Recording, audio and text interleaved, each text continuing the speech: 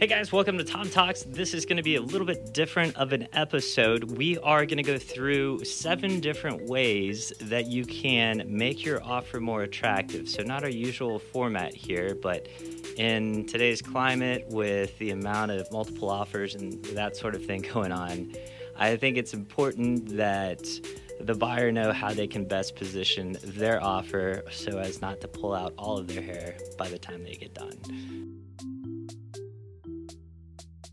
Hey guys, my name is Tom Jung.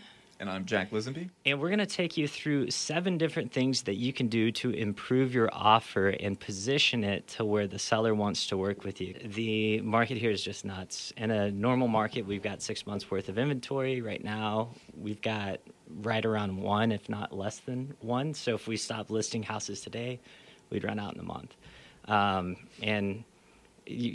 The last house that we listed, how many offers did we have on that one? It was like 21. Yeah, so, and that was a $325,000 house. Every single one of them over asking. Yeah, and so that's kind of the situation that you're coming into. And so this is more of just to get you ready for when you do find that house that you really like. You know, we're going to talk about all of these things, of course, but you'll be familiar with them. It won't all be a shock. So you want to kick it off? Yeah, so the first thing that you're going to see whenever the realtor goes over the contract with you is going to be a block for the money, the most important part, financing. Yes. So obviously the biggest thing you can do to make your offer more attractive is to have a higher number.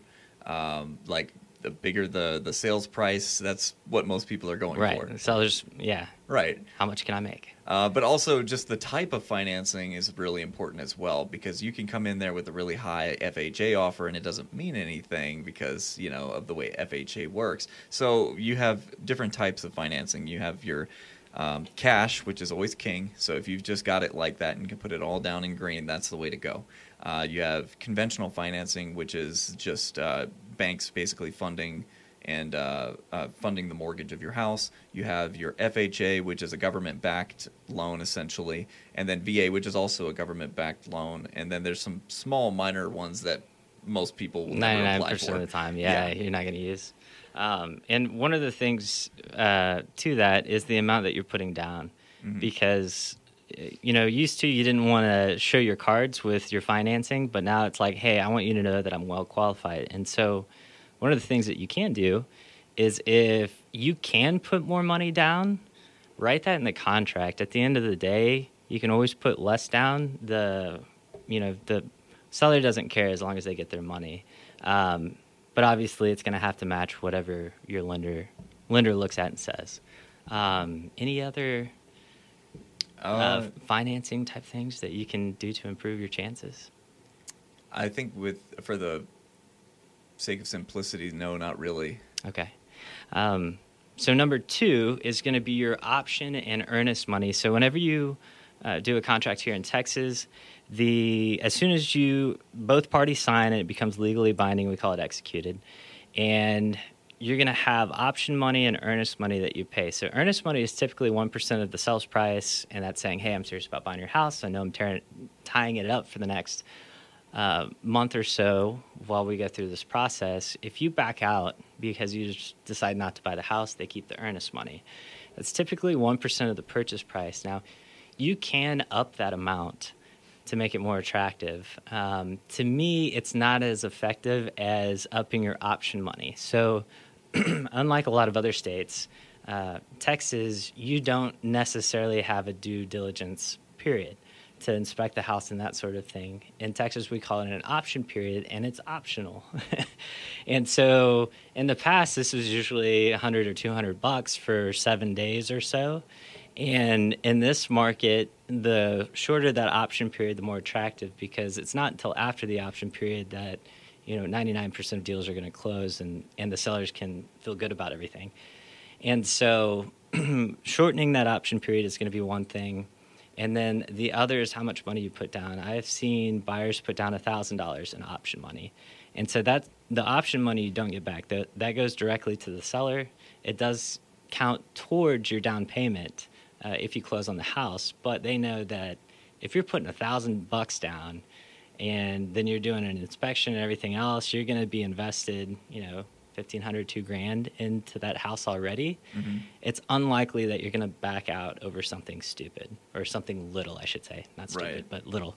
And so anyways, that is a really good way to position yours ahead of other offers. Yeah, and I can't remember if you were saying it, but like shorter option periods are obviously more desirable. Some people forego it entirely, which isn't advised if you can avoid it, but is a very powerful tool. Oh, yeah. So we have seen in the 21 offer house that we had the other day, there was a no option period. And if you're not comfortable, don't do it. I would not be comfortable in an older house that has like cast iron sewer pipes, that kind of thing. But it's all depends on how good you feel about it and what your risk tolerance is. Yeah, the third thing, actually, speaking of risk tolerance, the appraisal waiver. So what you can do is whenever you go to buy a house, you generally get an appraisal, especially if you have any sort of financing that comes along with it, because obviously the people who are backing your financing want something to verify that their investment is secure, that their money's not going to waste. They don't want to overpay and be upside down. Right. And so what they're going to do is they're going to get an appraisal, and they're going to have an appraiser go out there. He's going to look at the house and give an opinion of value based on certain metrics that they use for, appraising the house. What you can do is whenever that number comes back, you can usually use that as leverage against the seller to be like, hey, it came back at this. Is there any way you can bring the price down if it's lower? Or in whatever? Normal markets. Right, in a normal market. But in this market, a lot of people are putting in an appraisal waiver of some sort, a partial or a full waiver. And so basically you can see that number and tell the seller, hey, I'm going to waive that. I don't care what the difference is. I'll make it up myself. Or you can say, hey, I will waive it up to a certain amount. So if it comes back at like $350 and you would put in an offer for $400, I can put it for $20,000 over appraisal value. So I'm willing to split the difference at $470. Right. And the thing too, appraisers are looking at the exact same information that we are. They don't have any, secret ninja extra information or anything. And so they're going to be making their evaluation just like we would. So we're going to give you a good idea of what we think, hey, it's going to appraise for this, 99% sure. And so you're going to have a good idea of what your risk is when you go into that. But yeah, I mean, if it appraises at 300, your offer's at 315, you can waive the entire thing and you have to come up with the other 15,000 in cash. So that's a risky thing, but honestly, right now, you almost have to do it to win, especially if you're putting an offer on a pretty house. Yeah, if you have the extra cash, it's an easy way to go. Now, the fourth thing that you can do in the contract is pay for the title policy. So in the past, this has been something that the seller would traditionally pay for if it's a pre-existing house. If it's a new build, the builder always makes you pay for it. But it's insurance. It's insurance that basically says that if they find that there was a lien that wasn't paid off, after you close on the house, the insurance is going to take care of it. So it's really protection for the buyer. A lender requires it. If you're cash, you don't have to have one. But paying for that is a big one that will swing it your way because it doesn't affect the appraisal gap. So the sellers know that that's money they're keeping no matter if there's an appraisal issue or not. Now, if you got a waiver, doesn't matter, right? But it does look really good on an offer. And typically the title policy is less than 1%. I think it's like 0.75%, right around there, typically. Yeah, depends on the crazy price point, yeah. So.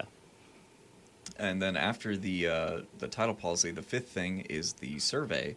And you're going to need a survey if you're buying a house with any sort of financing, because again, it's a protective thing for the people who are backing the financing to make sure that you are buying exactly what the contract says you are, no more, no less. And the thing, it costs a few $100, but you can do it. You can pay for it yourself as a buyer, or you can have the seller pay for it. It's one of those very easy things because it's more of a hassle than it is a financial issue for people to get a survey coordinated if you need a new one and all these other things.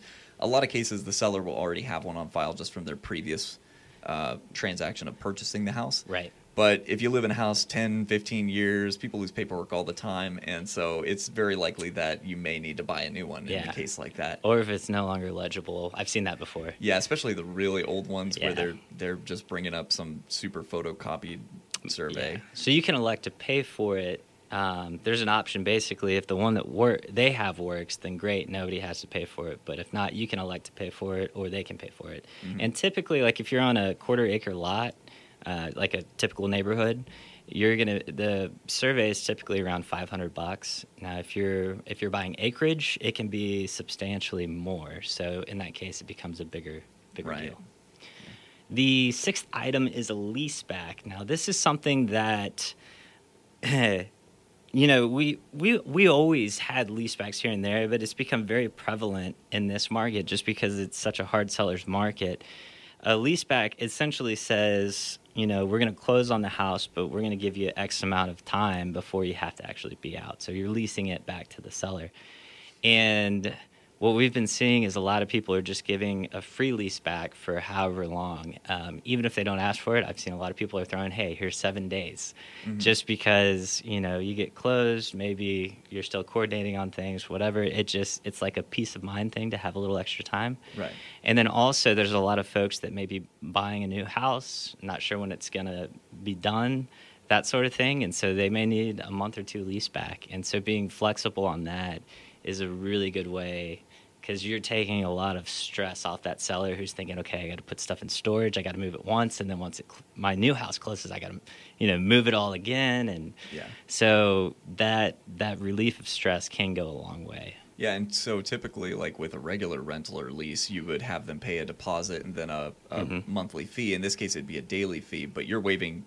Well, in a lot of cases, we see people waiving the deposit and the daily fee up until the actual leaseback termination. Correct. And there is a portion of it that says, hey, if you go over this date, then we're going to charge you an astronomical amount. Something like a get out of my house fee. $300 a day or something. Yeah.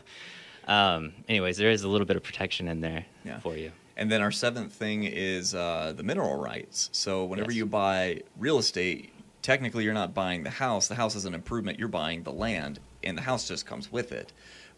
And any minerals that may be in the mineral rights of that land also convey with the property. Right. Which, they're separate things, right? But it's a weird thing in Texas. Mm-hmm. When you sell real estate, the mineral rights automatically convey unless otherwise stated, which seems odd since they're different things. But. Right. And so what we see happening is a lot of times people will forego the mineral rights, or as sellers, they'll request that they get them or retain them during the sale. And so a lot of people, because you're not going to come in with mining equipment and dig that stuff up yourself. It'd be a huge hassle, and it's really just not worth the return for a quarter-acre lot. But it's sort of peace of mind for the sellers if you're willing to just throw that in there or just give it to them, because, like I said, you're not going to be making use of it. It's a nice little, here, you can have this as well. Yeah, it's like a lottery ticket, right? You might make some money down the road, maybe somewhere. Yeah, you might make if somebody's drilling for natural gas. Yeah, I mean, highly unlikely that there's a gold mine sitting underneath the house. Right. Now, if you've got a good amount of land, now this becomes a whole different issue. But absolutely. Like I had a typical fifth of an acre lot in Arlington. They found natural gas. I signed a lease. I made $1,000, and over the next year, maybe another $800. That's not bad. No, but that's what you're talking about. Yeah. It's not much. Very special case scenario. Yeah, but it's just a little something you can do. Yeah. Those are 7 things that you can do to improve your chances at being that top offer. Thanks for watching. Go out there and buy a house.